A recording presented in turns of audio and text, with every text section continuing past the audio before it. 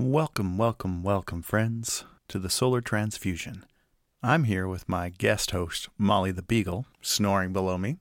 And today I want to just do a short session, a little invitation to participate with us in the Solar TransFusion. And so, let's have some fun. Are you ready? Giddy up.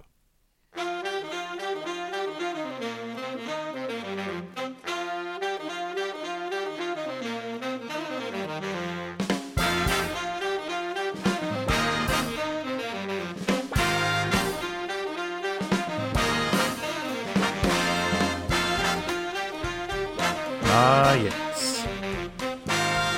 Giddy up. All right, so today what we're looking at is a bridging episode. Kind of a short, brief, little session that will engage you with a story of eating lunches in Paris, going on the metro, and building community through Diffraction. So one of the things that's popping up in a lot of my discussions, I've got my notebook with me, and I was out for a long walk today and listening to podcasts. I was listening to 99% Invisible, of course, excellent podcast, and I was listening to The Last Archive, yet another excellent podcast. And the two of them, one was tied to the libraries and the idea of the way that kids interact with libraries. What is to be measured, what is to be archived, and what is to be saved. And the last archive, building right off of that, is this interesting show that really asks about what are facts and what is real anymore in today's world. I'd highly recommend listening to both 99% Invisible and The Last Archive. I'll put links in the show notes.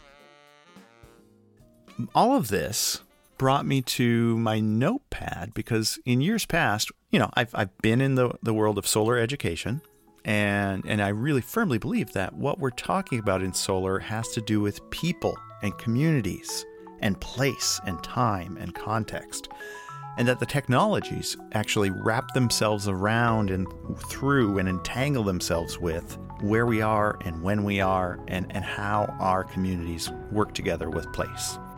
Because a lot of what we're talking about is particularly important to communities at the margins. Most of us are doing the best that we can just to make ends meet. No savings, no safety net, just community, just place, just family. That's basically all we have. It means that we look to strange places for value, for metrics of are we doing okay? Are we succeeding? Are we whole? The interesting thing for me is when I think about the world out there and I think about the rich value systems that come when you connect to a place, when you're in a place that sings to you. Back in 2005, 2006, my partner and I were both living in Paris. And we were living in the 13th arrondissement, the 13th district. It was wonderful. It sung to us, we can't wait someday to dream, to believe that we could go back there. And the context of the place and the time and the community that is built into that place was really amazing because, right next to where we were living is a community neighborhood called La Butte aux Cailles. And La Butte aux Cailles is this kind of cool little neighborhood on the hill where we met friends and where we got good food and things like that. Right, adjoining to the La Butte aux Cailles, I would get on in the metro at Place d'Italie, which is one of these big subway stops. And you'd get on at Place d'Italie and you'd take the metro south and you'd go to one of the suburbs, Thiers. There, I would go to a laboratory at the CNRS, which is a national laboratory system spread across France, much like our national lab system, and I was a solar researcher there. So this really does tie into solar research. And it was a wonderful experience, very classic, functional but they're definitely not designed to be something outstanding. These are cold buildings in the winter, hot buildings in the summer, very socialist, communist kind of feel in the structure, like a brutalist sort of design. So you would think that, you left the 13th, where everything was rich and vibrant, and there was a shopping mall right next to where we were at, and a movie theater, and a bakery just around the corner, and cars zipping around, and it looked vibrant and wonderful. But where community was, for me, was at work. And the ties in the solar field were developed through a year's worth of lunches. Because if you're working in a lab system, you're at the lab for the full day. You have lunch in a cafeteria. Having lunch in a cafeteria really needs to happen with your lab. It's an essential part of connecting. And I remember that because sometimes I would skip going to lunch, and I would go back to talk with expats, and I'd say, I'm feeling like the people in the lab are distancing themselves from me. And they said, yeah, go back to lunch with them. It's a time to build trust. It's a time to talk about yourself and to connect with another person. So these repeated events of lunchtime conversation were actually a grounding point for making connection, making community, building trust, building reciprocal relations among the lab. Right, and we were researching photovoltaic materials, at the time, cadmium telluride and cadmium sulfide, and working in a fume hood with electronics and wires and electricity flowing through, and you're depositing thin films on transparent electrodes, and you're using X-ray diffraction to kind of quantify, to measure, to touch these materials that you were manufacturing, that you were depositing as a thin film. And X-ray diffraction works. The function of a diffraction pattern is to output peaks of information that are measured in reciprocal space. Now remember, in the first episode, I had mentioned the importance of reciprocal space and the fact that as you go close to the central point, you get a very intense beam that's not necessarily very useful in terms of the detailed information that you're looking for. And in my case, because I was looking at tin sulfide, some layered materials, you would be in this space taking a measurement, not knowing if the measurement was going to be what you were looking for, but you measured it anyway. The idea is the repeated events mattered. Showing up and repeatedly going in and repeatedly engaging with the space, engaging with the materials. It was a co-creation of an experience. And so we shouldn't be surprised that lunches, and repeatedly going back to the lunches, and repeatedly going across English and French back and forth, and to talk about political issues, to talk about anything but work, in fact, over lunch. That was key. And so it leads me back into an important statement that I'll be using a lot as the podcasts move along. And it's called a chiasmus. This is a rhetorical tool that basically takes a statement and then flips it and reverses it and creates a new statement in the other direction. For me, the chiasmus is: we measure what we value, and we value what we measure. We measure what we value, and we value what we measure. It actually creates this loop, this repeating loop that in and of itself, in a systems kind of perspective, is an amplifier.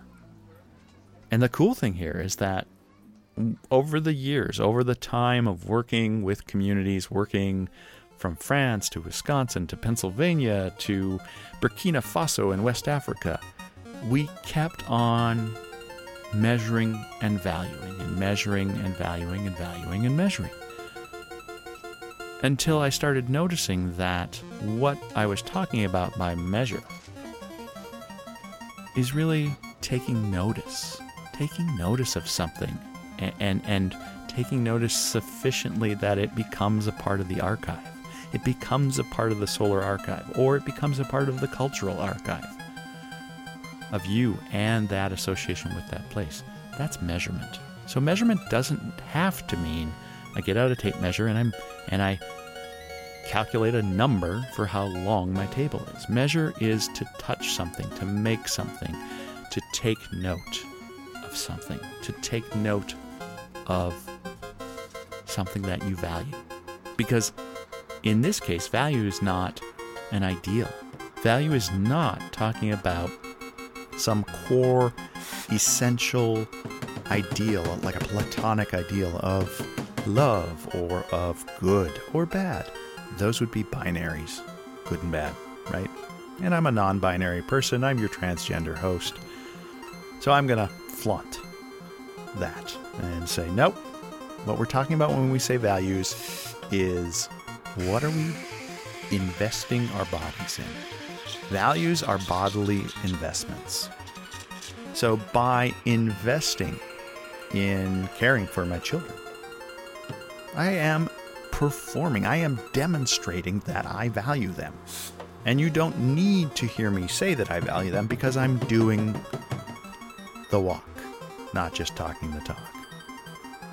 So if measure is this broader sense of engaging and taking notice of and shared, that process of noting and recording and sharing is in fact a bodily investment. The fact that I am sitting here talking to you is my own bodily investment into something that I believe in, which is community, which is growing the solar archive, which is telling stories of light, power, and difference. And by valuing something, I am doing an intentionality of measurement that is authentic, that is a bit scary.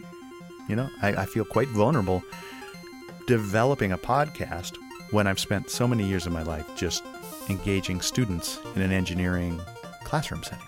But I want to take the measure that I have invested so many years of my life in, and I want to value those measurements and really seek out among you, the listeners and the patrons. I think the best part of the Solar TransFusion is yet to come, is going to be something that emerges as you participate with me, because I want to include your stories, your margin to center approach to stories of light, power, and difference. And we're going to take that diffractive approach. We're going to be looking not at the center, but we're going to be looking to the margins. We're going to be looking to diffractive thinking, looking to the differences at the margins, knowing that they matter, and they matter the most to us in the Solar TransFusion. So, the beautiful thing about living in France is, of course, the food.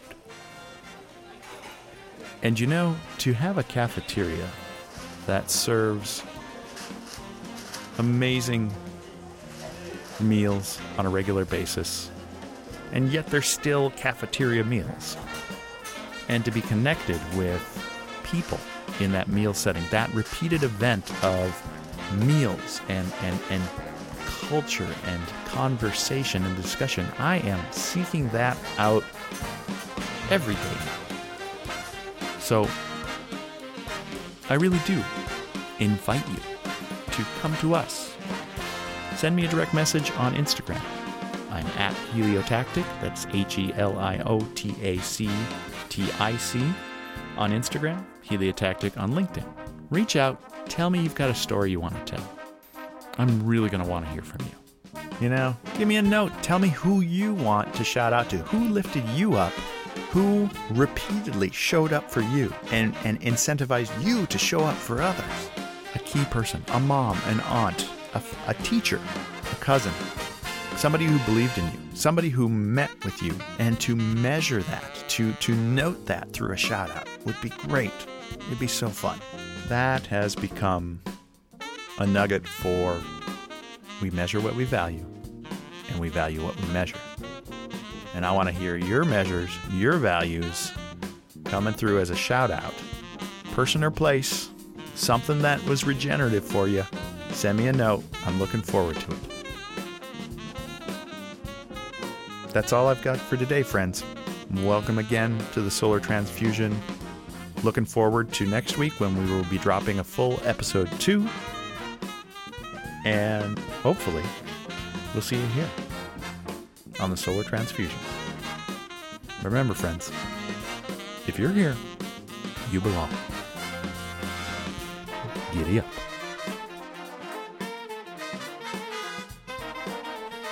All right. So, this soundtrack that you're hearing is Giddy Up. It is by Rick Hirsch, composer extraordinaire, performed by Rick Hirsch's big old band. Be sure to check out a copy of that. We should have it linked up on our homepage on Patreon. Be well, friends.